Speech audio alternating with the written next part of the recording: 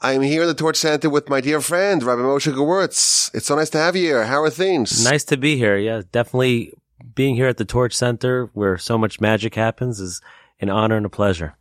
Rabbi Gewirtz is an old friend of mine. We are family.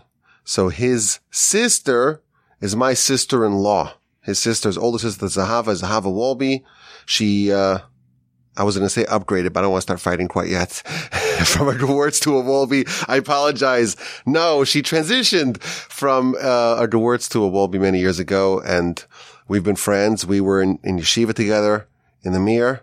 You recall? Oh, that's been a long time ago. And we were study partners. I'm not going to revisit those old wounds of what happened when we stopped being study partners. It still stings me a little bit, but I guess a little bit of rejection, it helps stiffen you, gives you some thick skin, and it makes you able to deal with life's challenges. I was not planning on bringing you onto the podcast to talk about that, but whatever. It's out there now. Everyone knows. You have nothing to say about that. No. You don't even remember it. It's been a long time.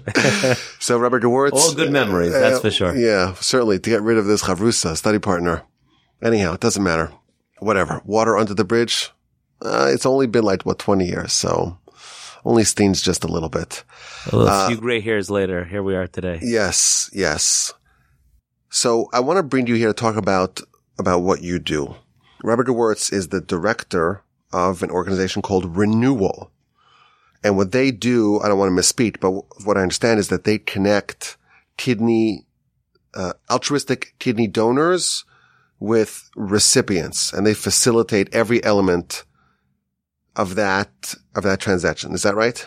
That is correct. Renewal is at the forefront of kidney transplant in the world, actually. It's a Jewish organization who, like Rabbi Wolbe just said, connects potential kidney donors with the ability to give and save someone's life. So I want to talk about this. I want to hear more about this incredible organization. I want to understand maybe everything a lot about it. So let's start from the beginning. You know, we're all born, or maybe that's not true, but most people are born with two kidneys. Is that right? You want to hear something fascinating? Yes. Actually, 1 in 1,000 actually are born with one kidney. With only one kidney. 999. It's safe to assume you have two kidneys. The standard hardware that most people come with is two kidneys in your lower back. That's correct. And these things do what? So the main function of the kidney is it filters the blood. It does many, many functions, but without this filtering process, all sorts of toxins build up in the human body, and the person unfortunately starts to break down in many areas. So let's just ask a silly question. Someone does have a kidney, or any kidneys, if whatever they were taken away, whatever. They're dead within how long? They're dead very soon, right? They're dead very soon, but thank God there's something called dialysis, okay, which does prolong the life of the person in the recipient. Very, very painful. It's something that they have to do multiple times a week, and it does do 15% of the function of a kidney. Okay, so normally someone's born with two kidneys, thank God, or one, okay. But they have kidneys, and that filters the toxins out of the blood primarily. It does other functions, but it's a filter effectively, which cleans out all the problems that we have within us. We had this pandemic, right? And all the little viruses and all the little things, all these invisible things that exist in our environment and in our body, and they could potentially be very harmful, and they're floating all around, and we have these two kidneys. Is that right? Am I describing this correctly? Yes. They're a factory of cleaning out the blood and also creating some enzymes. Yeah. So very helpful. Thank you, Almighty God, for giving us. Yes. We wouldn't be able to live a day without our kidneys. Yes. They're very helpful. So they're very important, but there's a lot of people that either don't have them or their kidneys failed. So talk to me about that. Why would someone not have functioning kidneys? What's that like? So they could not have functioning kidneys for any number of reasons. The main thing is there are various forms of kidney diseases, which causes the kidney to start to lose function. And when they lose function, essentially toxins start to build up in the body, and they no longer. So the kidneys degrade. The kidneys degrade over time. Some people it's a slow process. Some people it happens very quickly. 1 minute to the next, they have essentially no functioning kidneys, and their life crumbles. It's in real peril. In real peril is for sure. And like, what would the symptoms be? The symptoms would be, a lot of people discover it through doing some blood tests. They start to feel very lethargic. Their color starts to change, and they just start experiencing all sorts of symptoms, because essentially your kidneys don't work. Everything else in the body is going to start to it's not like an isolated organ that does one thing. A kidney has its hands, so to speak, everywhere. The human body, to function properly, it needs the kidneys, because every part of your body the blood is doing so much work in your body, and the blood is not working well. It's not properly filtered without the kidney. So God forbid someone has kidney failure, everything starts to break down. Yes, we have a perfect body, and without it, all the different parts in it, it all works together and choreographed perfectly. And without the kidneys, things. So someone, God forbid, they have kidney failure, and they go to get the blood test, full of toxins in the blood. They check the kidneys. Kidneys are either degrading or they're non-functional. What happens next? What are their options? So they have essentially two options. Number one is dialysis. Dialysis is a process of using a machine that filters the blood. It does 15% of the function of a kidney, which is not a great job. Which means it does the functions of the kidney, but only 15% as well as the natural kidney? Correct. Okay. So really what's going on is they're going to a center 3 times a week. There's different types of dialysis, but essentially they're hooked up to a machine for hours. They come back drained. The toxins again are still building up a little bit in the body because 85% has not been covered. Is not working. Right. So in fact, statistics are that after 5 years on dialysis, over 70% of people are no longer alive because slowly their body is breaking down. So that's the first option that they have is dialysis. The other option is transplant. That means finding some very altruistic person out there and who would donate their kidney to save their life. You're saying because people have 2 kidneys and you only really need 1. Is that right? That's correct. I want to tell you something fascinating. How do they know that you have 1 kidney is enough to function? They actually discovered this during World War II. During World War II, there were hundreds of thousands of soldiers that went over to fight in Germany, and unfortunately many of them stepped on mines. And that caused all sorts of injuries. And there was a large group of people that lost 1 kidney from stepping on mines. And they followed those people for years, and they said, hey, these people, even though they only have 1 kidney, as far as their kidney function goes, they're functioning just like everyone else. So we have like a spare tire. There's like redundancy built in. The kidneys are so important that we have a backup kidney, and they're working, I guess, someone who's healthy has 2 healthy kidneys. They're both working together, right? In conjunction with each other. But really 1 is enough, and God forbid someone loses 1, then the other one is sufficient. Correct. I would correct that a little bit, is that it's not totally redundant. With 1 kidney, people do tend to, if they develop high blood pressure, they tend to develop high blood pressure at a slightly higher rate than the rest of the population. Meaning, most of the population, as they age, develop high blood pressure.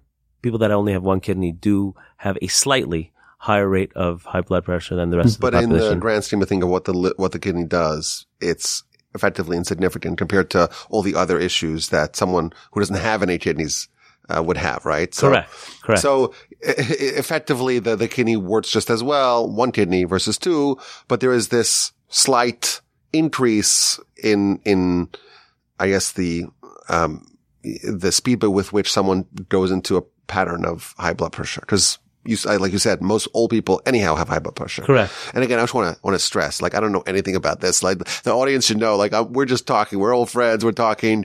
We'll hear more about what the organization does. So don't take any medical advice from me, for sure. Okay. That's not what I was trained in yeshiva. We studied yeshiva together. None of this was part of the curriculum. Is that right? Yes. Absolutely not. Okay. So let's talk more about this. So you said that kidney failure is catastrophic. Option 1 is dialysis. That's not ideal. He said 3 times a week. It's very long. It's very painful. It's very draining. And after 5 years, people are, in fact, on average, I don't know what the numbers are, but it erodes, the quality of life really erodes over time, and eventually people really succumb because it's not doing as good of a job. But there's something called kidney transplant. Tell me about the kidney transplant. What does that mean? So kidney transplant, essentially, that could happen one of 2 ways. Either from a cadaver kidney. That means there's a national waiting list. It's around 7 years long. Okay. And like I just described to you, after 5 years, most people are no longer alive. Because they have to be on dialysis in the interim. Correct. So, okay. So that means a cadaver, someone's on a motorcycle, they die, they put on their license, they want to donate their organs upon death, and they start piecing out the organs, then it goes to the next in line. Correct. But Okay. the national waiting list is over 100,000 people waiting. So For kidneys. So it's really, it will take a long time. And unfortunately, like we described before, the body is slowly breaking down during that time. The other option is to get it from a live donor. That means somebody who is willing to go through a kidney transplant. It has no benefit to themselves, no medical benefit to themselves, but they're willing to go through this procedure, this operation, in order to save somebody else's life. And that's kind of where we come in. Okay. So tell me more. What do y'all do? What's this like? So we have a process where people register here with us in renewal. We have a list of over 300 people at any given time. There's so many people in need Who need it? See, the general registry that the national registry says over 100,000 people. Correct. Is that the total number of people who are dealing with kidney failure? Is that it? Or there's a lot more people who are opting for other solutions? Right. Are there only 100,000 people in the country that have kidney failure? Can't be, right? Right. Because there's people that are different stages, that they're not technically in kidney failure yet. They're more have various kidney diseases.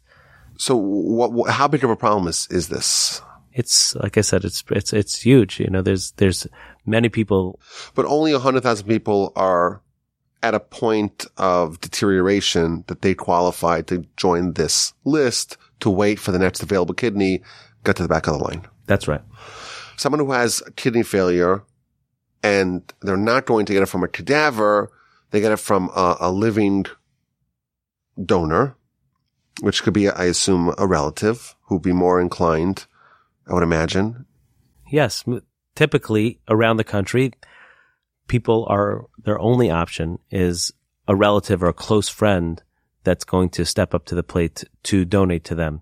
And even within renewal's world, we educate someone who's in need of a kidney, their family and friends, about kidney donation so that they could understand what it's like to donate a kidney. And a lot of times the difference between someone donating and not donating is really education. So that's part of what you do. So even if someone is not going with y'all to try to get a kidney from your registry, like I said, there's 100 people that you have at any time that are on your list that are in search of a altruistic kidney donor, living kidney donor, don't want to wait 7 years to, be half dead by then or worse. They want to get one right now so that that way they can resume life. But even aside from that, you're educating people. You're telling them more about what this entails, what it's all about. Yeah, I would say even more so. The ideal way of us helping somebody is by us reaching out to their family and friends. I wish we had a freezer full of kidneys at any given time, but we don't. So sometimes we have events where someone, family and friends come out to hear a presentation from Renewal about kidney donation, and a few people swab, and then someone from that group will end up donating their kidney, but there'll be some other people that had swabbed that will still consider donating to somebody else. So, but it all starts from education with family and friends and the support we give them. So Johnny needs a kidney. He reaches out to Renewal. Renewal says, okay, let's get together. We're bringing Rabbi Gewirtz, and he's going to tell us about kidney donations. And everyone there says, wow, I really want to help. If I'm a match, we'll talk more about that, what it means to be a match, right?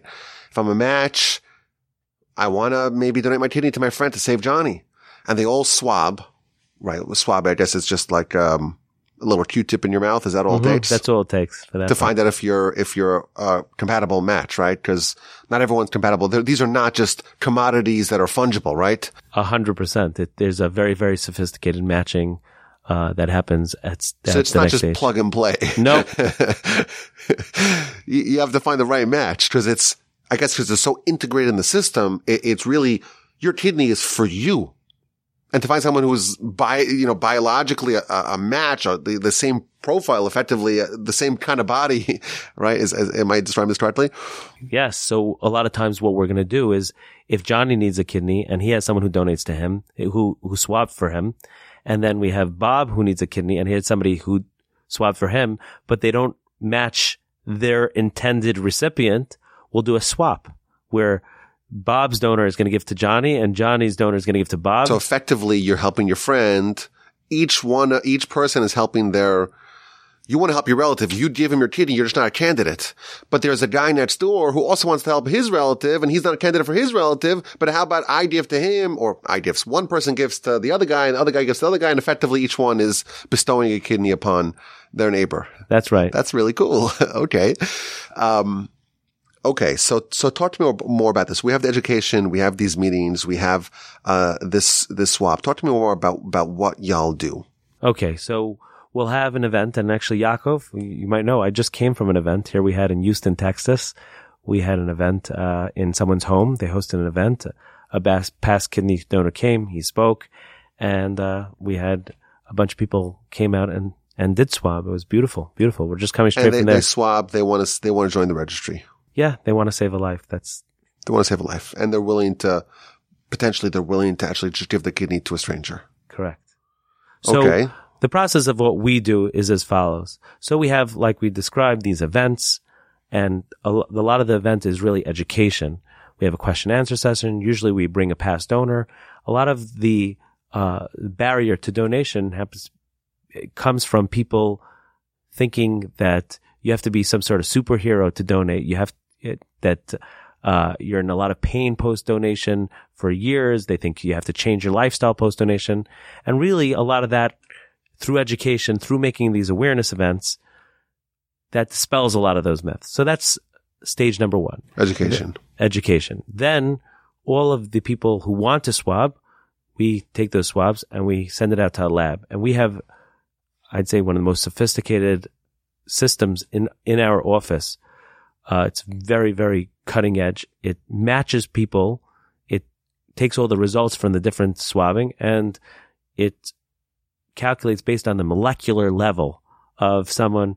And the goal is to find a very, very precise match on the DNA level where the body of the recipient essentially sees the kidney coming in through the operation, and it recognizes it almost as its own. And so we're looking for a precise match. We're looking for very precise. And we would estimate, like, if there's, 8 billion humans on this planet, there's a very, very small number of people that would be a precise match for a given person. Is that right? Correct. And thank God, because we have so many people who have potential donors, so much ability to do the swaps, we're able to get a very, very precise match on a molecular level nowadays. So they send in the swab, they put them through the cutting edge system program to the molecular level, and we add it to a certain registry. And then you go through, so we have the donor registry and we have the native recipient registry, and we see if this new swab actually, hits a match. Is that right? That's correct. And after that point, if the match is good, someone from our office will call up the potential donor. A lot of times we tell people, are you standing? Are you sitting? Sit down. We have some crazy news to tell you. You are a potential match to be a kidney donor. And that process is thrilling for people. It is scary for people. It is something that they never expected in their lifetime, to have the opportunity to do this. And it definitely takes a lot of discussion, answering their questions, support in order to get them to kidney donation. So that's, I guess, the second stage is after the matching is done. We do, again, much more in-depth education with the potential donor about what the process will look And like. I assume the recipient is not told about this. The recipient actually only finds out like 2-3 weeks before the surgery. You don't want to get the high hopes and the guy gets cold feet and, right. So he doesn't know about this. He has no clue. Or she doesn't know about also, this. a lot of times the donor is rejected because like I mentioned before, there's no medical benefit for the donor. There's an emotional benefit for the rest of his life. He feels great that he had the opportunity to do this, but there's no medical benefit. So the hospitals are very, very careful of who they take as a potential donor. So they reject donors all the time. The hospitals do. The hospitals, yeah. Why is that? Because if they feel that the donor is going to be at any elevated risk of developing something over the course of their lifetime because they donated a kidney, or that they're at a higher level risk of developing kidney failure themselves, they won't take them. Because so the hospitals will reject. The donor wants to do it. The recipient's thrilled, but the hospital says, no, this particular person, it's not fair to make him a donor because they will have an outsized elevated risk by doing this. They need to have both kidneys. Yeah, some people are born with, everyone's born with two, well, most people are born with 2 kidneys, and most people will be fine if they give away one. This person, it's too much of an elevated risk. It's not fair to him. Yeah, and actually 50% of people are rejected. So 50% of people who swapped, and we have their detailed molecular information, and they matched, and then they go to the hospital, I guess, for a battery of tests, right? Yeah, so that's actually, the next step would be a battery of tests after they match. This is all covered by the recipient's insurance, but they go into the hospital for a full day of testing. It includes an EKG, a CAT scan, the chest x-ray. You meet a nephrologist, you meet a surgeon, you meet a social worker, you meet a whole team of people to ensure that this is the right thing for you. So like you're describing, at that stage, a lot of people are rejected, not because they're not healthy, because they're not healthy enough to donate this without an elevated risk. And elevated risk, we're talking about 5% elevated risk. We're talking about a significant elevated risk. Any elevated risk. Anything. They're very conservative of who they take as a donor. Someone passes that. They still want to do it. So they've got the education. They got the swab. They're really motivated. We'll talk more about the motivation in a little bit because I want to kind of follow that line of inquiry. They're interested. They get the swab. We have the information. We have a match. Okay. Very exciting. Sit down. They go for a battery of tests. They're part of the 50% who qualify. What happens next? What happens next is they get a call. We say, you're a match. And I tell everybody that I call, I say you should celebrate 2 things. Number 1 is that you have the ability to do something that very few people are going to have the ability in their entire life, to save a life. And that ability is so empowering. It's so beautiful. There's someone out there that's going to, please God, be able to live a rich and healthy life because of you. So that's one reason you should celebrate. Another reason you should celebrate is because if you passed all the testing, that means you're from the healthiest part of the population. So top 50%. Yeah. At least. So celebrate that. Celebrate your health at the same time. So after we have that conversation, typically transplant takes place 4 to 6 weeks later.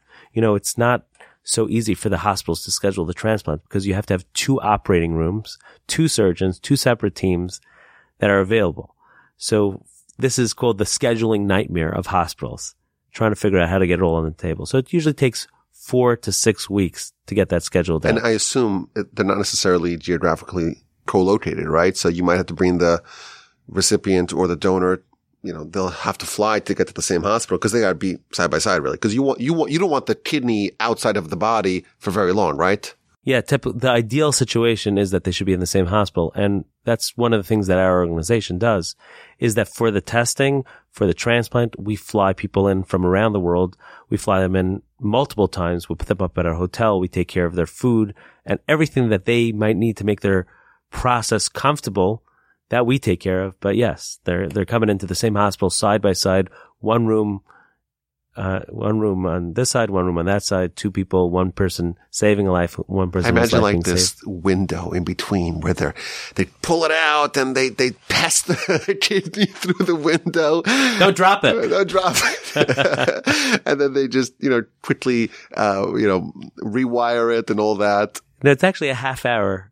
For a half hour, it's out of the body because they have to clean up the kidney. They have to take off the extra fat that's around it. They have to open up the arteries to prepare it to go into the next body. So it is outside the body for like a half hour. So we have this surgery. I assume it's a full day surgery. Is that right? It's around 4 or 5 hours. 4 or 5 hours. It's a serious surgery. You're opening up both of their backs effectively. The recipient might have a kidney there, it's just not working, right? So the recipient actually, this is, I think, the fact that people find the most fascinating. They don't take out the old kidneys of the recipient. Keep it in there. They keep it in there. It's not causing any problems. They add on a third kidney. So they actually attach the kidney, not in the back, in the front. They just hook up another line to the arteries that are. I guess if it's not causing you any problems, you just remove it. Unless maybe, I don't know if this is even possible. Do people have cancer on the kidney? Is that a thing? They can have cancer on the kidney. So you might want to just remove it then. If it's very diseased and it's going to cause a problem, they'll take it out. But there's no need to in most cases. And it's simpler to put it in the front? Yeah. I guess there's less piping, more piping. Okay. And then after that surgery, I guess they both have to convalesce, both have to recover. So what's that like?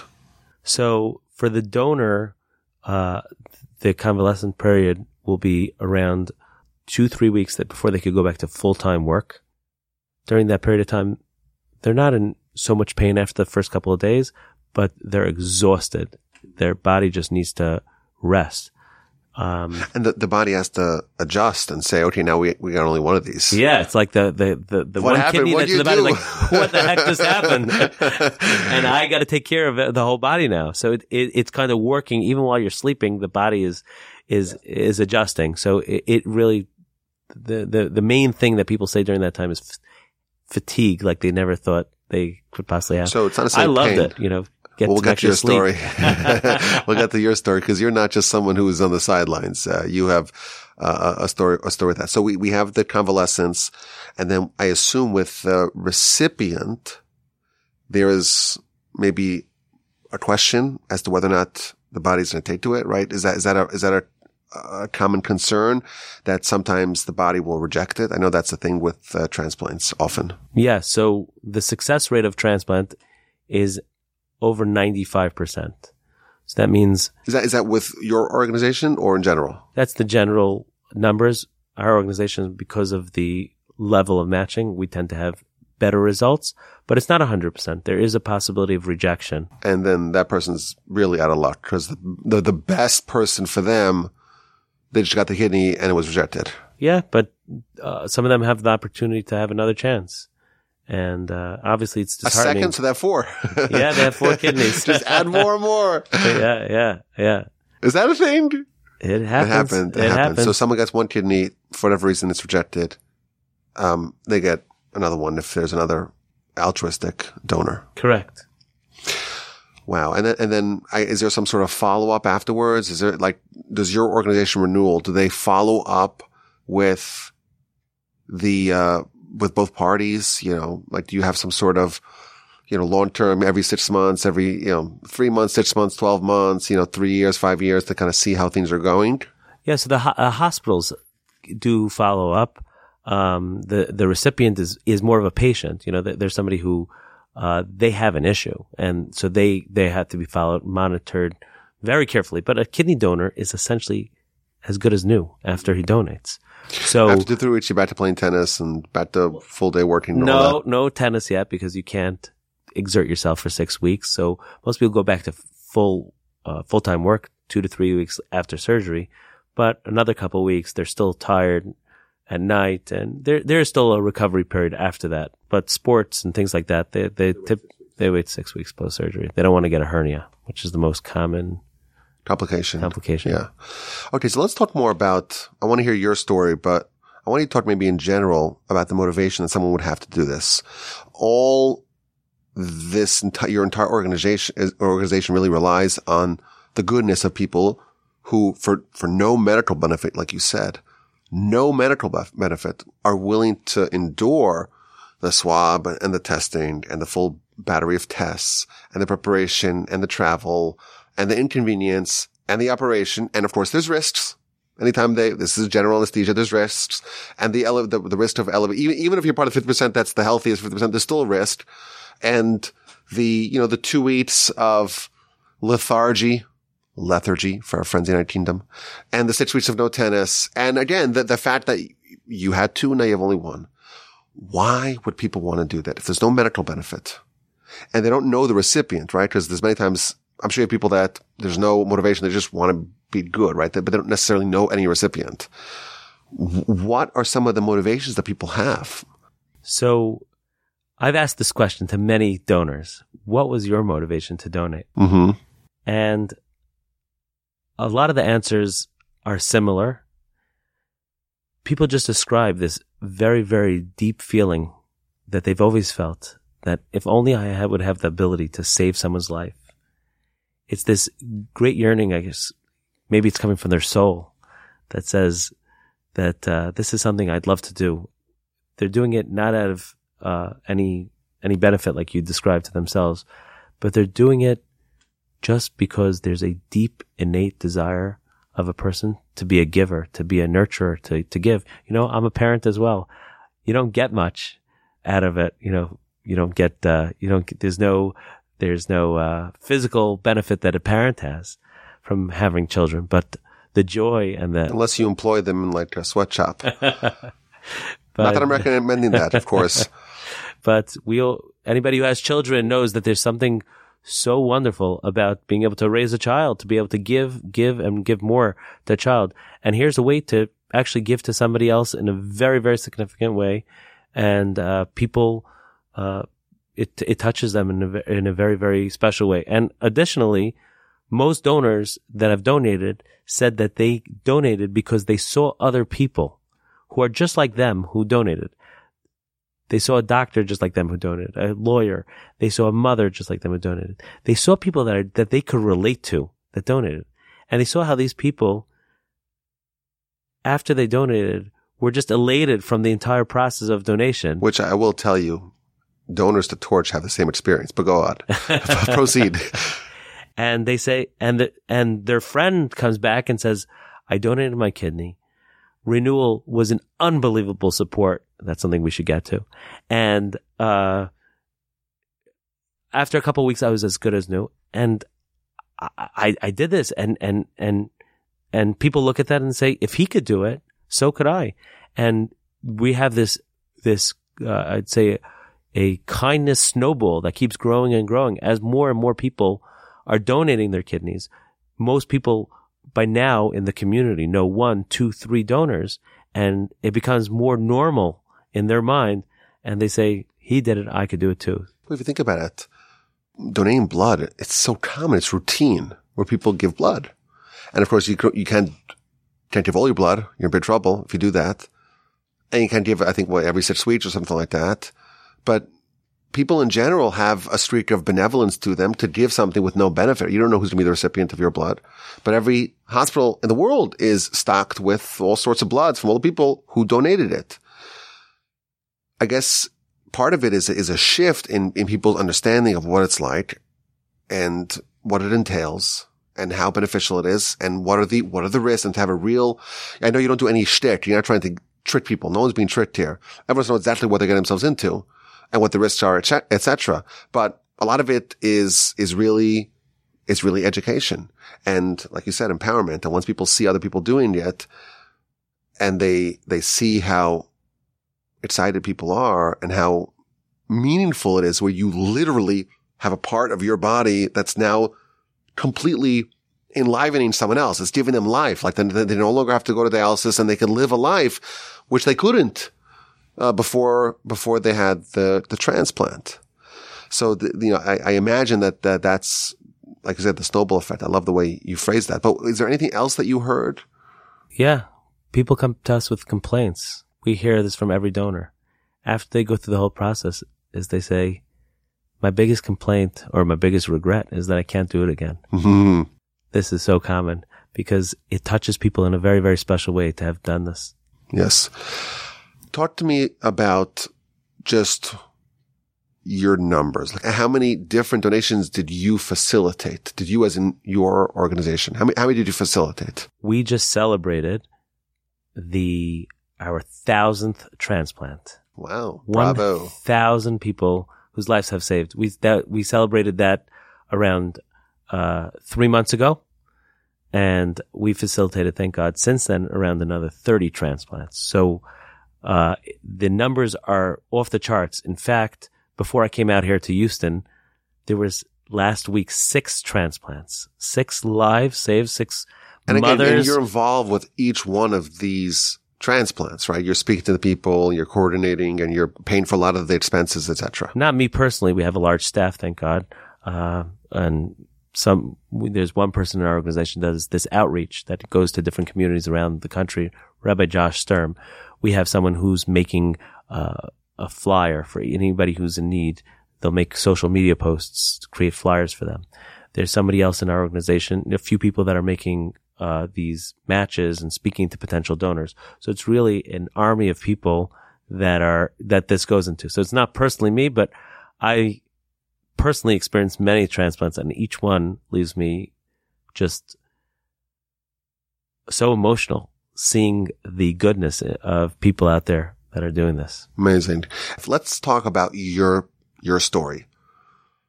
Talk to me about what happened with you and how you ended up donating your kidney and what happened as a result of that.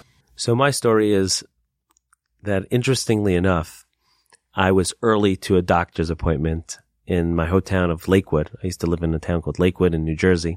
And as a father of a bunch of little kids, I'm never early to a doctor's appointment. I'm sitting there in my car waiting for the time for my appointment. And I look up and I see a sign that says, renewal, come in and hear about kidney transplant. Now, my whole life, I've seen renewals, things out there in the newspapers of people in need of kidneys, but I always thought it was so crazy to do. I kind of pictured that if you donate your kidney, you're maimed for life. You have to change your whole lifestyle. I had all these preconceived notions that most people have before they donate a kidney. So in my mind, I was like, I'm never donating a kidney, but I'm early to this doctor's appointment. Let me go in and let me hear about it. So I go up to the presentation, and there's a few surgeons there, and I learned two main things that changed my perception. Number one is that a kidney donor after surgery, after the recovery period, lives a regular healthy lifestyle, regular healthy life. They don't have restrictions in diet. They could do anything they've done before they donated. Nothing changes essentially. Also, I learned what it does for a recipient. I wasn't aware that people in need of a kidney are essentially dying a slow death. And through transplant, they could go back to a regular, healthy life. They could, if it's a mom, she could go back to raising her family. If it's a dad, he could go back to work.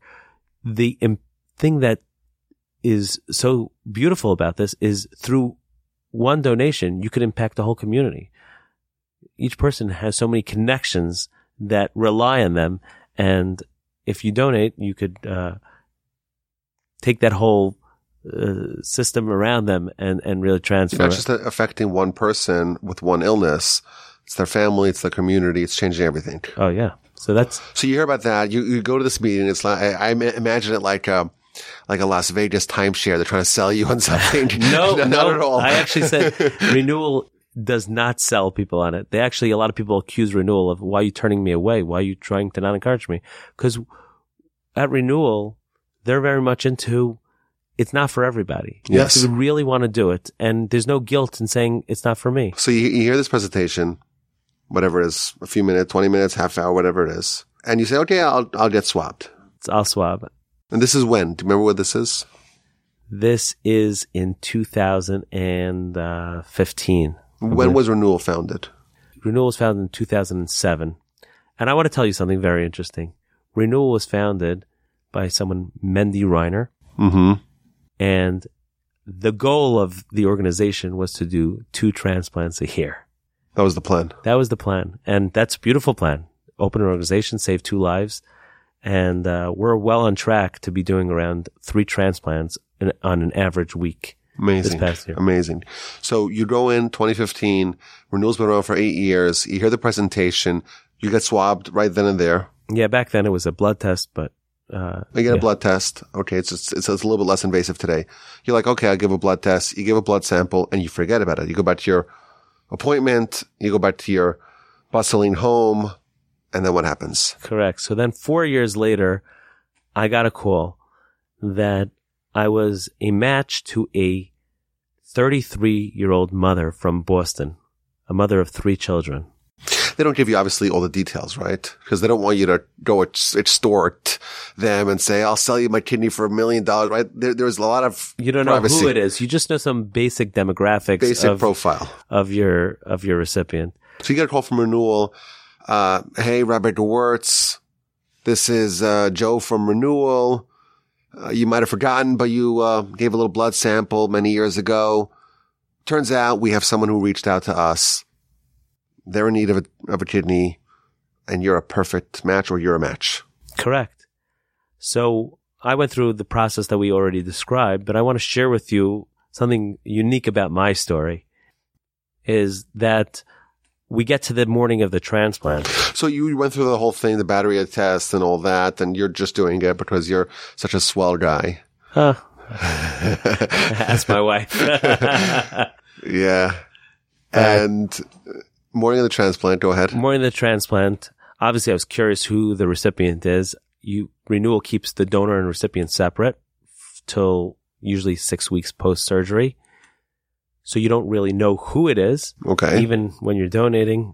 But the coordinator from Renewal, Menachem Friedman, comes over to me with a stack of letters.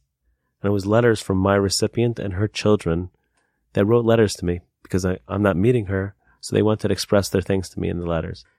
And the morning of the surgery, I was just too emotional to even be able to read the letters. I looked at the letters. It was kind of the first sign of life from the other side.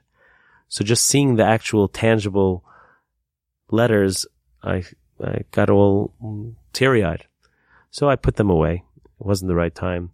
And then 2 days later, when I was experiencing significant pain and I needed a pick-me-up, I asked my wife if I could see those letters. She takes them out, and they were all beautiful. But I'll tell you what was in the one that touched me the most. It was from my recipient's son, David. And he wrote in big letters, just like kids write. He wrote the following. He said, "Hi, my name is David. I'm 12 years old. In 1 year from now is my bar mitzvah. Thanks to you, my mommy will be alive for my bar mitzvah." Those words just hit me like a ton of bricks. Obviously very, very emotional to see it's just a little boy who wants his mommy. That's when it really hit me, the power of what I just had the opportunity to do, is that I had that opportunity to help a boy who just needs his mommy, and a husband who needs his wife, a community who needs this woman. And just to finish up that little story is that I donated on the Jewish calendar on Rosh Chodesh Nisan. That's 2 weeks before Passover. Till today, my wife claims I only donated a kidney to get out of Passover cleaning. We're still litigating that one. Both are painful. Which one's more? I don't know. But essentially, I got 11 months later in the mail a invitation to this boy's bar mitzvah. So I guess you got to meet that family and that woman and her family and her children. Yes, we met in between. She came to our... I assume they both have to opt in. Is that right? If they want to refuse to, I guess you can't really reclaim it back, right? Correct. So not much, you don't really have much leverage, and you ain't giving your other kidney, right? So, but if you both opt in, then you can meet each other. So you got to meet each other. I assume you befriended them. Yes. My wife became very close with her. We, a couple of months later, after we met, we got an invitation to this David's bar mitzvah. And something really in Boston nice is we opened up the invitation and we look at this invitation and the date was Rosh Chodesh Nisan. Wow, exactly a year later. To the day a year later. And we went and it was magnificent. Obviously you see this kid with his mother, interacting with his mother. There's no words to describe it. And you're the celebrity, right? You're the kidney donor. Unfortunately, yes. That's not what I was there for. I was there to just take the nachas. Do you remember what happened the night before you went into surgery? Who came to visit you? Yes, Yaakov Wolbe. That's right. That's right. He did. I forgot about that with Dan Coleman. That's right. We came to visit. Torch. That's right. I don't know if you know what happened to our side of the story. We came to visit. And we spent some time with you in your home in Marlborough, New Jersey. And then we left, and it's like a 25 mile an hour zone. And Dan was driving, and he went like 40, okay? And he got stopped. So the cop behind him I was in the front seat. Cop behind him stopped him because we were speeding. So the cop pulls up, and I'm from the front seat, right? I start talking. I say, officer, we just came back from my friend who's going in tomorrow to be an altruistic kidney donation. Remember this line I said, in the spirit of altruism, would you kindly let us go? And he's like, okay, sure. So you saved us from a speeding ticket. You know that story? Did I tell you that? Yes. You did tell you. Okay. But honestly, I remember the spirit of altruism. I said, in the spirit of altruism, would you kindly let us go? And he's like, okay, fine. In order to increase the awareness of kidney donation, we actually give a bumper sticker that we encourage all kidney donors to put on the back of their car that says, I am a kidney donor. And a few people have told us that it actually got them out of a ticket. People have said, the cop has seen that, but that's not the reason to donate a kidney. Do people give the right versus the left? Is it the same? It's typically the left kidney. The only reason is it's all the same, but there's really a longer artery that comes out of the left kidney. So it's better for the plumbing on the recipient end. It's easier for them to attach it. So I would imagine also equal, if there's a risk of, when we drive on the left side, if there's, God forbid, any impact that can maybe damage the kidney, it's better to give the left one. I haven't heard that one. But... Okay, you heard it here first. Let me ask you a different question. Do you have any people who are donors who don't want anyone to know about them, about that, who don't want a bumper sticker, who don't want any publicity at all? Is that a thing? There are definitely some that do want that, and we're very, very respectful of that. We do encourage people to share.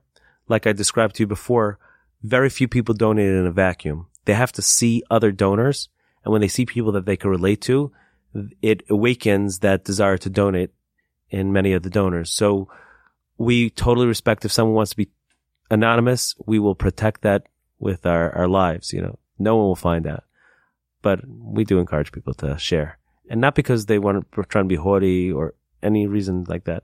Because it really, by sharing your story, saves more lives. Talk to me more about, we heard your story. We got saved from the speeding ticket. You met this family. I gather you're still friendly with them. Yes. You feel amazing. You don't regret it, right? No, not at all. Hard to have a bad day anymore. So what was that process like? So you happen to have donated a kidney, but now you work for the organization. You actually run it. You're the director. Is that right? I'm the director, yes. So what happened there? I guess you got involved? Yeah. So I just went back to my regular life after I donated. And like everybody else that donates, it becomes a major part of their life. It's something that just stays with you. And in fact, pretty much all kidney donors ask us afterwards, how could I help you further the cause? Can I come and volunteer to visit past donors? Can I come support past donors? Whatever you need, I'm here to help you. And we have by now an army of kidney donors who want to help. So I offered renewal. I said I could speak. If you ever have an event that you want a past donor to speak by, I'd be happy to speak there. Renewal had a big event in Baltimore. I went with a few of the staff at Renewal. We took an Amtrak, went to Baltimore. Around 500 people showed up at that event. And you're just a volunteer. I'm just volunteer. I can help you guys out and go back to my regular life. And a couple of years later, Renewal was expanding, and it's expanded many times since then. They give me a call, and they said, we're expanding, and we think you'd be great for the job as a support person for kidney donors. And that's how I started at Renewal, and something I do till today. And we think you'd be the right guy. And getting that call that I'd have the opportunity to not just volunteer, but experience this magic day in, day out is something that I never dreamt of. And it's been a blessing from that day until today to be able to help other donors go through the process. There's nothing greater. And it comes Shabbos, and you have that feeling of supporting 2-3 donors, having a small part in 2-3 lives saved every single week is amazing. Why are we being so modest? Why small parts? If not for renewal, what wouldn't happen? So like this past week, how much, like in the past month, you said there was, you said you had 1 week where it's 6 donations. So 6 lives that you saved because you run renewal, and renewal does things that facilitate that and it wouldn't happen otherwise, right? Yeah, but we love to give the donor the most credit. Of course the donor gets the most credit. Yes. It definitely would not happen without renewal, from the education, from the support, from the follow-up. Plus, you're paying for a lot of things, right? Because the donor knows, like, you know, if you have wages that miss, like, what are some of the things that you cover? I know you mentioned that wages that you miss, or flights, or what's it like? What else do you do besides for the counseling and the guidance, the coordination, the facilitation? Okay, so all of the medical part of it is covered by the recipient's insurance, like I said, but there's a lot of other expenses. The expenses start from those swabbing events, which have, the swabs cost us a lot of money to process those. But essentially, in support of the donor, like you just mentioned, people are out of work for 3 to 6 weeks. We cover people's lost wages. We'll fly people around the country to donate. We'll put them up in a hotel. We'll cover the cleaning help in their home while they recover. Their house should be immaculate. If they need any extra babysitting, we'll cover that too. We'll cover the food for the home. We encourage people to not cook, or their spouse shouldn't cook the first 2 weeks after surgery. Really, they should be focused on taking care of the donor. So we'll cover all that. In fact, the cost to renewal for every single transplant is over $18,000, because we're really encourage the donor that anything that they possibly could need to make the process more seamless, more pleasant, we encourage them to take that. In fact, my kids, after I donated, they had pizza, ice cream, Chinese food that week. They're saying, "Could you donate your kidney every week?" They loved it. That's very beautiful. But I think more than just the money, it's the awareness, and it's the actual facilitation to actually say, okay, you might be a candidate. Let's put these people together and let's figure out, because, I assume the medical expenses are much more than $18,000, Yeah. 2 stitches in America is like, what? It's like 30 grand. It's a few $100,000. It's hundreds of thousands of dollars. Yes. For the medical, but that's covered by the insurance, right? But your part is, I think the amount of money that you actually have to invest in every transplant is minuscule compared to what you're actually doing to bring the parties together. Correct. In fact, we actually have to sometimes encourage donors to take the lost wages and take all that. They say, "I'll take my sick days. I'll take this." We say, those things are for you. We want to help you donate. And kidney donors, by and large, are very, very giving people, and they don't like to take. Yeah. And we kind of have to educate them that taking this money to make this process more pleasant is not taking. It's part of the giving is to take this, financial reimbursement. Beautiful. Give me some stories of kidney donations facilitated by renewal over the years. Let's talk, I guess, at the beginning. Like, do we have some stories, like some founding episodes of kidney donations that kind of got renewal? We were supposed to do, 2 a year, but what were some of the stories that got started? What are some of the stories that stand out? What are some stories that really remind you about what you're doing and the lives that you're saving? Okay. So I'll give you the background story, how it all got started, and I'll give you some of the stories that really touched me. And literally every day is a beautiful story, so it's hard to choose, but here we go. So the background story is, like I described, there's Mendy Reiner, is the founder of Renewal. And he was a businessman. He never thought kidneys would be anything part of his life. One day, someone came over to him in synagogue, in the shul, and that person looked pale. His coloring was off. And he said, "I need help." So Mendy Reiner, who is a wonderful person, takes out money. He thought he needed a donation. And the guy said, "No, I don't need a donation. I need a kidney. I'm slowly dying a slow death because I need a kidney transplant." So this kind-hearted Mendy Reiner didn't know anything about it, but he figured, let me put an ad in the Jewish newspaper and see if anybody would be willing to donate a kidney. He put an ad in the newspaper, and he expected like no one would reach out. But essentially 10 people reached out that they would be interested in kidney donation. He discovered a spark of the goodness and the kindness of the Jewish community, that they're such a giving people. And he touched upon something. So he didn't even know at that point if it was safe. He didn't know anything. He didn't know, but he's not a kidney expert. He's not a kidney expert. He didn't know essentially what the kidneys did. He had a yeshiva education. But he wanted to help. So he put it ad in the newspaper. People respond. And he didn't know what to do with that. Okay, as the responsible, what should he do? So he reached out to somebody by the name of Sandy Ornstein. Sandy Ornstein is a person who sees an issue, sees a void that needs to be filled, and he created multiple organizations. A go-getter. He's a go-getter. There's some of those organizations that are relief, that's mental health referrals, refuah, that's medical referrals, and a host of other organizations that he has started. Premium Health, which is a huge medical clinic. And essentially Mendy Reiner comes over to Sandy Ornstein and he says, I have this idea. I don't know what to do with it. People responded, help me start this. So Sandy Ornstein essentially did a lot of research, and he helped build the organization. He hired someone, Rabbi Chaim Steinmetz, to be the original director of Renewal, and they were up and running. Like I described before, the goal was to do 2 transplants a year. Did they find that guy a kidney? They found that guy a kidney. The original guy? Yes. And he's still with us? That I don't know. If he's listening to the podcast, send us an email, rabbi@wallmachine.com. Let us know how things are going. So they found him a kidney. We have these 10 donors. They're now joining the registry of this nascent organization, Renewal. Yeah. Calling it a registry would be like an overstatement at this point. They just had names. They didn't know what to do with it. And really, when they started out, it was greeted with a lot of skepticism. People out there never heard of such a thing, of someone donating a kidney to someone that they don't know. So they were concerned. Was there money being paid to these people? I remember hearing that there's only one country in the world where you're allowed to sell your kidneys for money. The Islamic Republic of Iran.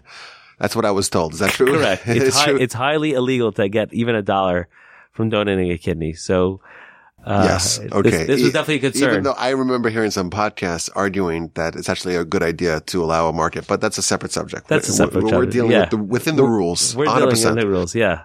So, people were very skeptical. The hospitals were skeptical. It took a lot of meeting and discussing until the hospitals realized that this is the real deal. Renewal is really there to facilitate just goodness. And people, I sometimes describe to people that have a hard time wrapping their brains around this concept of people cutting themselves open for a total stranger. I say, I understand why it's hard for you to picture this, but come to my community. You go into any large Jewish community. There's a volunteer ambulance called Hatzalah. They'll drop everything in the middle of the night, in the middle of their child's wedding to respond to a call. If you get a flat tire, there's an organization called Gewirtz that will change your tire. They'll take care of your heater in the middle of the night if it goes out. If you run out of formula in the middle of the night, there's something called the Gemach that will have formula for your child. Every aspect of Jewish life in these large Jewish communities have an organization that's there, people giving of their time, of their energies, of their money to help someone. I have a story about this. So Houston now, our community, we have a Hatzalah, the volunteer EMT that you mentioned, and we have a Chaverim, which is the volunteer, I'll fix your flat for free, which I have utilized their services a few times. But about 3-4 years ago, before we had this organization, I was in New York with my parents for Pesach, and I swapped vans, with your sister. Not your sister, was my sister-in-law. One of your other sisters. She was coming to Houston. We're going to New York. We're there for Pesach. They're here for Pesach. We swap vans. And then, it was the day before Pesach, which is the busiest day of the year for everyone. And, I get a flat in her Honda Odyssey. Oh my! Don't ask me to borrow my car. So I call them up. I say, well, I don't know. I should call my Geico because it's my Geico, and well, do you have your Geico? I'm trying to figure out what to do because I would just call my Geico, right? This is not an ad for Geico. he's like, Kol Chaverim. I'm like, I forgot. I'm in New York here. It's like, Kol Chaverim. And 2 minutes later, this nice Hasidic guy in a very large black Escalade shows up, pulls out the nail that was in my tire, his tire, fills it up, plugs it, pumps it up with air and leaves. But I was like so excited about this. Wow, what incredible service. And I said to him, when I actually got in touch with him, it was already after the Yom Tov, the festival. So it was the night afterwards, or 2 nights afterwards. But I had said to him, tell me what it was like Erev Pesach, the day before Pesach. What was it like? So he said, in the Monsey Chaverim, we had 147 calls. 147 calls in one city. And this is completely voluntary. They don't charge you money. You can't pay them if you wanted to. They'll just do it for free. So there really is a spirit of kindness, of generosity, of hospitality in our communities, and we're fortunate to have that. But you're saying we have that for all these other things. Why not this as well? Yeah, this past Shabbos, I was in the Houston community. Someone who I never met before hosted us for Shabbos. It's beautiful. This is just part of our. And listen, we're reading about Abraham in the parsha. Abraham is all about kindness. You read the kindness Abraham does. It's superlative kindness where strangers, he doesn't know who they are. And they're idolaters. They stand up for everything that he rejects. He makes them wash their feet because they worship the dust in their feet.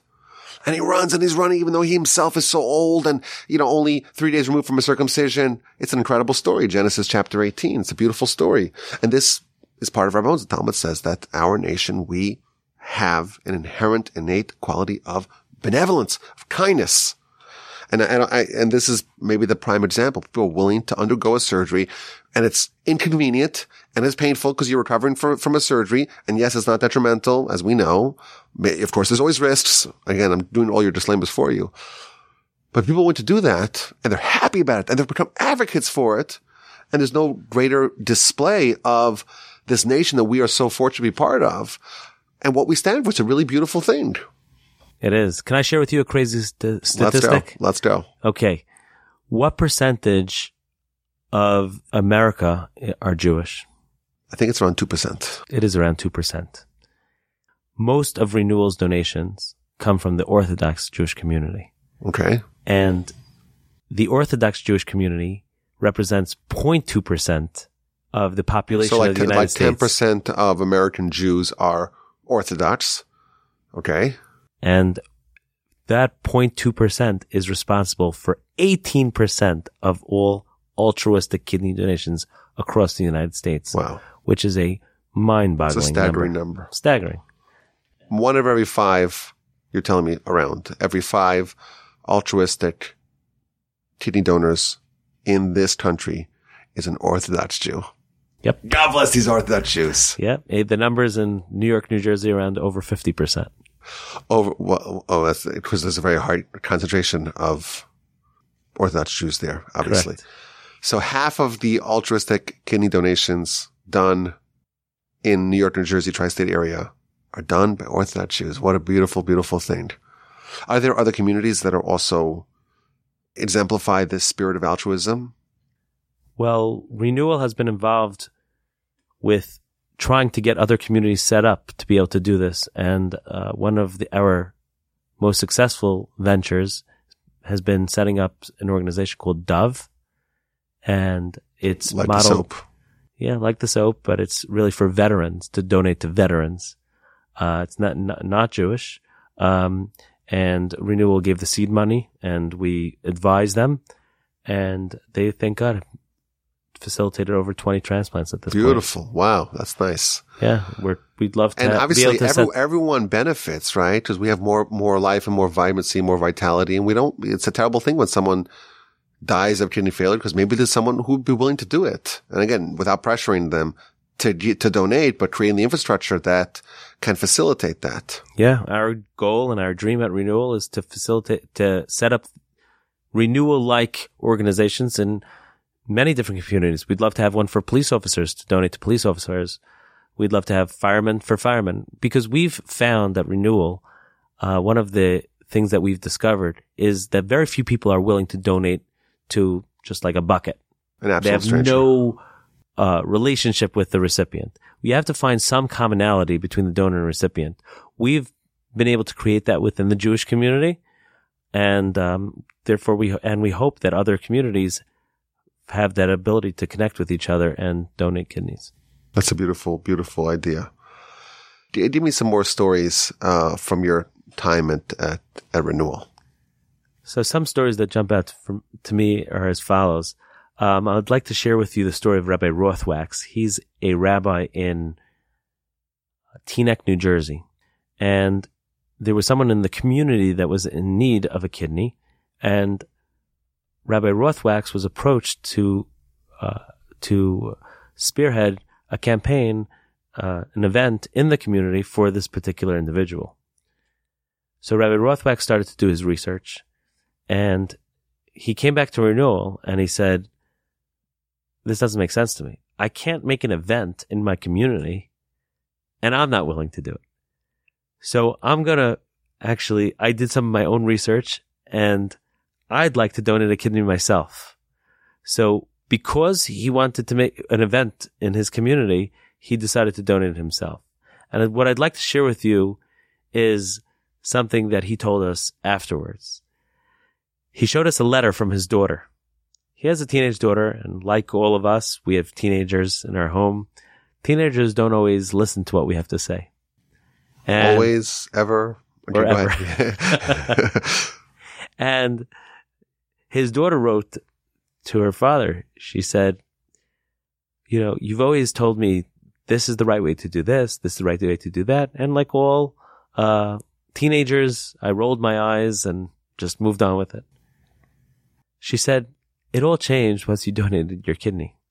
I saw that you don't just talk the talk, but you walk the walk as well. And now I see you really mean what you say. And that kind of shifted the dynamics in their relationship forever. It's a beautiful thing. You talk about the generalized spirit of kindness and benevolence and altruism in our community.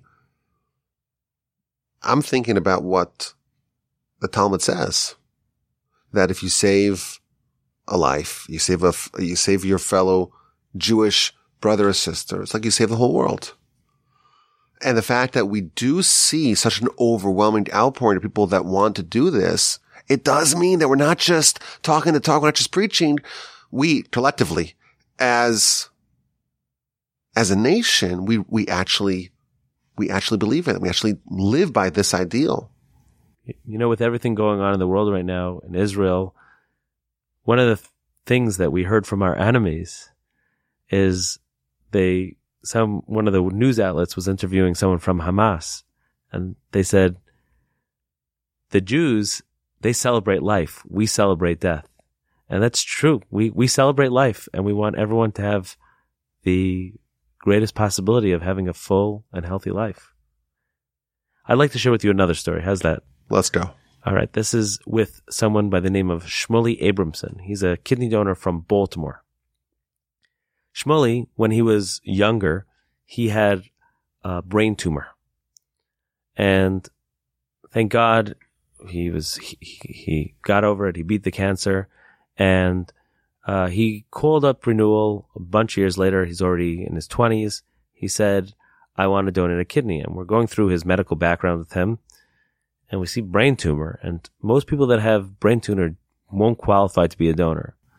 But he said, I'd love to start the process. Let the hospital decide if I'm a candidate or not. Well, he's been in remission for that many years that technically he could be a kidney donor, but we were kind of thinking he's never going to make it through the process. Well, anyhow, he starts the testing, and they made him jump through hoops because of his medical background. He kept coming again to New York from Baltimore, and thank God he cleared.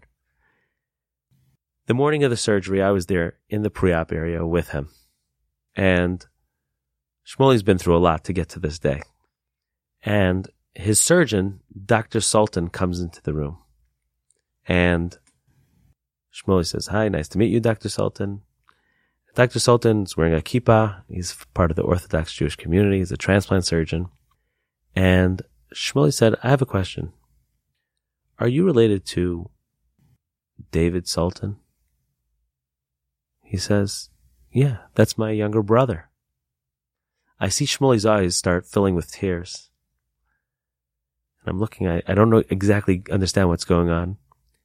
And Shmuley starts to scroll through his phone and he finds a picture. He takes out a picture of himself, Shmuley, as a young boy in Camp Simcha, sitting right next to David Sultan. He said, your younger brother was fighting cancer the same time as me. And we were both in Camp Simcha together. And we encouraged each other. And he said, you know my motivation to donate? Why'd I jump through these hoops? Why'd I overturn my life for weeks in order to donate? He said, I wanted to save a life because my life was saved so many years ago through the kindness and the expertise of the surgeons and the medical professionals who saved my life. And I wanted to save somebody else's life. He said, this is amazing. My motivation to donate was because of my illness that I beat. And now my surgeon walks into the room and he's the brother of the boy who helped support me when I was going through my own illness. And today you're the one who's facilitating my transplant. That was a beautiful moment to see that in front of my very own eyes. That's beautiful. That's beautiful. Any other stories you want to share? I'll share one more. One more. Okay. So a lot of our donors are actually from the Hasidic community. The Hasidic community, when it comes to kindness, chesed, there's no one that matches them. And I was with a donor by the name of Burich. He was from New Square. And what happened was that they started the transplant and Burich, they got to the kidney. The way it works with kidney transplant is that they bring in the donor first. They cut till the kidney, but then they pause right there and then because they want to make sure everything's okay on the donor's end. Then they bring in the recipient to the operating room right next door. They start their surgery. And when they see everything is good on the recipient's end, then only then do they remove the kidney. So they start the surgery with Baruch. They get till the kidney. They stop. They go to the recipient. And something that's very rare is that they see at that point that the recipient would not be able to have a kidney transplant. There was something medically wrong with the recipient that they weren't able to pick up on the scans, and they essentially had to abort the surgery. And it was my job now to go into the recovery room where Burich was recovering from surgery and share with him the news. You still have 2 kidneys. That you still have 2 kidneys. It's all good. You're healthy, and he just went through a major surgery. And it's equally as invasive? Pretty much. They've done a lot of cutting till that point. So I'm there, all the surgeons are standing around, and his eyes flutter open. Good news and bad news. Good news and bad news, exactly. Good news is everyone's okay. Bad news is that the surgery had to be aborted. You still have your kidneys. And I see like a tear forming in his eye, obviously disappointed he went through all this. And he said, can I donate in the future? So the surgeon says,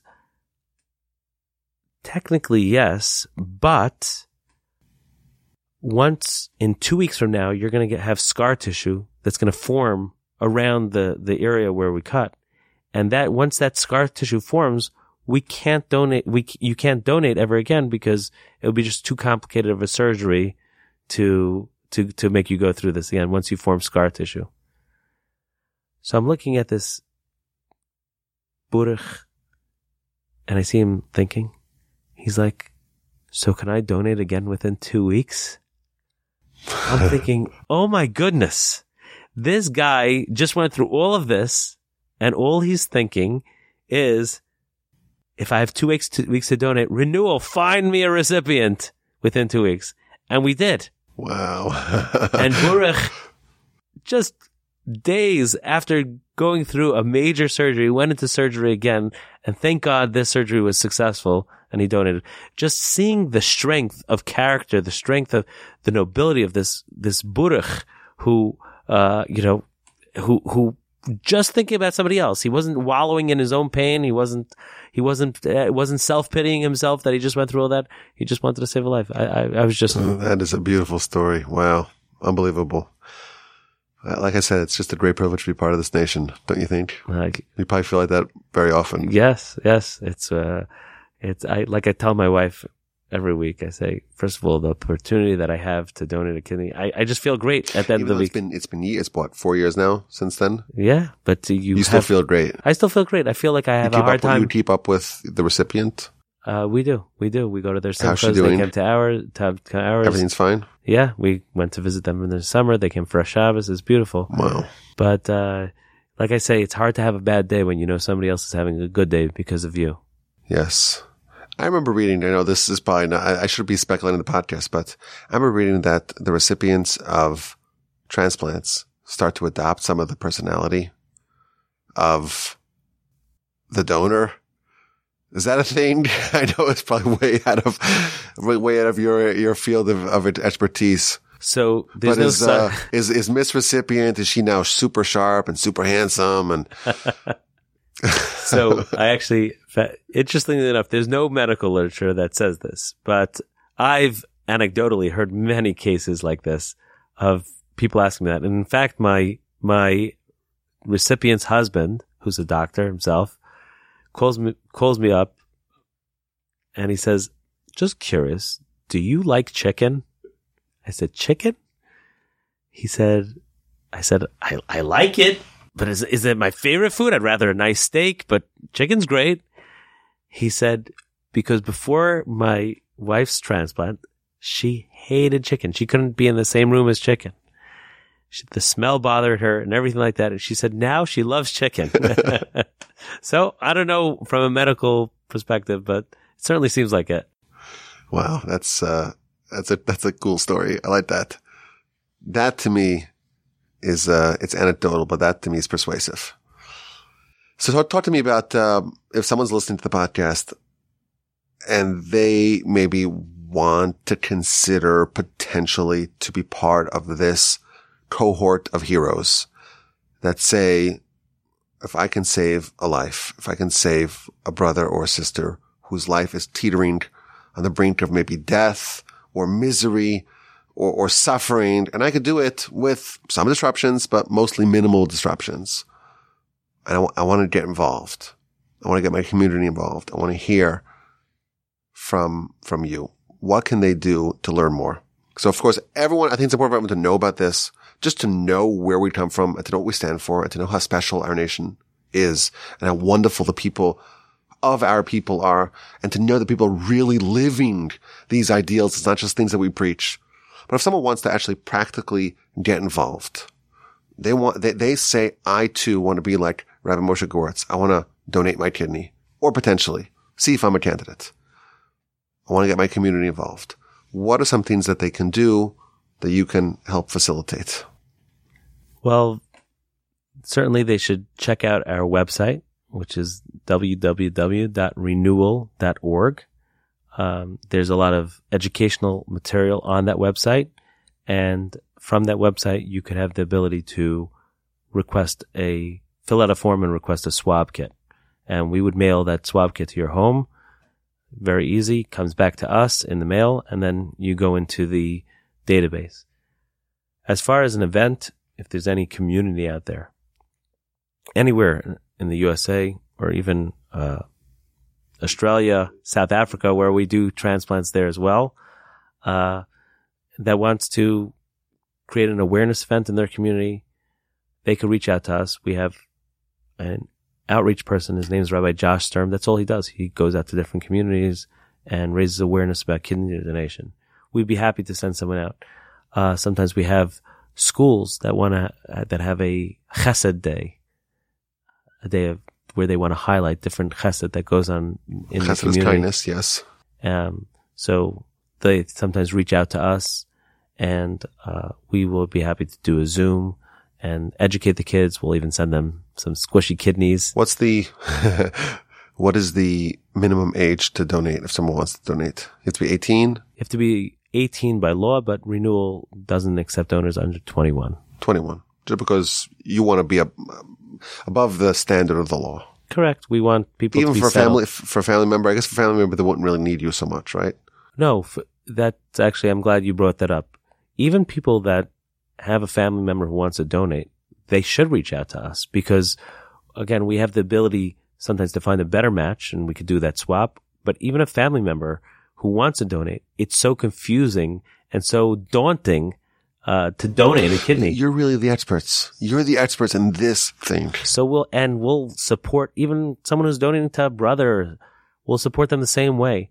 We'll hold their hand through the process. And that sometimes is the difference between someone who ends up donating and someone who gets cold feet in the end. So even if you do have a potential donor out there, they should contact us. Mm-hmm. So we have the education. We have outreach. They should reach out to the website. Renewal.org, reach out to Rabbi Josh that you mentioned. And maybe, hopefully, this podcast will raise more awareness. I think even if someone's not going to go ahead with it, not even to pursue it, I think it's an amazing story because it's really a story about the wonders of our people and our nation. And, we get a lot of flack. People say, people complain and they say, these are nice high ideals, but, I've seen some Jews and even religious Orthodox Jews that did things maybe that were improper. And of course, we're not going to defend the indefensible. We never do that. But it's important to know that a huge percentage of the kidney donors, the altruistic kidney donors, which is almost like the peak of altruism in this country, come from people that live by the Torah ideals. And they're willing to say, I stand by what the Torah says. The Torah says to do these kinds of things. And I hereby submit to those rules. So that even that, I think, is very beneficial for people to know. That's an important story to publicize. People should know that the people really live by these values. But hopefully there are going to be people who listen, who are moved by these stories and have a spirit of altruism as well. And maybe they'll reach out, and who knows what will happen. And I would say that even if somebody hears this story and hears what is happening here, this amazing thing that's happening within our community, and they're not ready to donate, because truth be told, it's not for everybody. Some people are a little skittish. Skittish, that's the good word. And they're not donating a kidney. But hopefully it inspires you to do something more for somebody else. Everybody could do something, whether it's donate more charity, whether it's cooking meal for people that are in need, whether it's getting involved in your local visiting the sick. Everyone should take what you've heard today and in your own life. Be inspired to be more benevolent and kind. And you mentioned earlier the war that's happening in Gaza. As you recall, I reminded you over Shabbos, you and I spent the Shabbos in Gaza. Yes. When we were in yeshiva together, this was before the unilateral disengagement from Gaza in 2005. The last Shabbos before the disengagement, we were in yeshiva in Israel. I don't remember how it all happened, but we spent a Shabbos, and you and I in Gaza. We still have some pictures. We did. It was magnificent. It was amazing. Beautiful. Yes. Beautiful yes. Shabbos. Spent the afternoon on the beach. Gorgeous. Now Israeli soldiers are there once again, that same They're beach. not quite there because that's further south, but maybe by the time this recording is out, because the Gush Katif, the Jewish communities, were not in the northern part of the Gaza Strip. They were in the southern part of the Gaza Strip, south and all the way by the water, all the way west. But yeah, it was gorgeous, amazing. And now they're back there. And I think that we all have to, we're encouraged to say that when we bond together as a nation, our forces are multiplied. And when we do mitzvos and kindness and we try to elevate that benefit reverberates and cascades throughout the nation. And if someone studies Torah, someone says prayers, says Tehillim, says Psalms, does kindness, that will help the rest of our nation, wherever they may be, the soldiers, the hostages in Gaza, the people who are being bombarded. And hopefully this will raise more awareness about benevolence in general, kidney donations, altruistic kidney donations in particular, and hopefully that will benefit our nation. Is there an email address that you want people? You don't want people to drive you crazy. Don't drive Rabbi Gewirtz crazy. Drive me crazy. My email address is rabbiwolbe@gmail.com. Thank you so much, Rabbi Moshe Gewirtz, for joining us on the podcast, coming to the Torch Center in Houston, Texas, and thank you for the incredible work that you do on behalf of the nation and on behalf of all these incredible donors and recipients and renewal. It's just an incredible crown jewel of the Jewish nation. Thank you. Thanks for having me.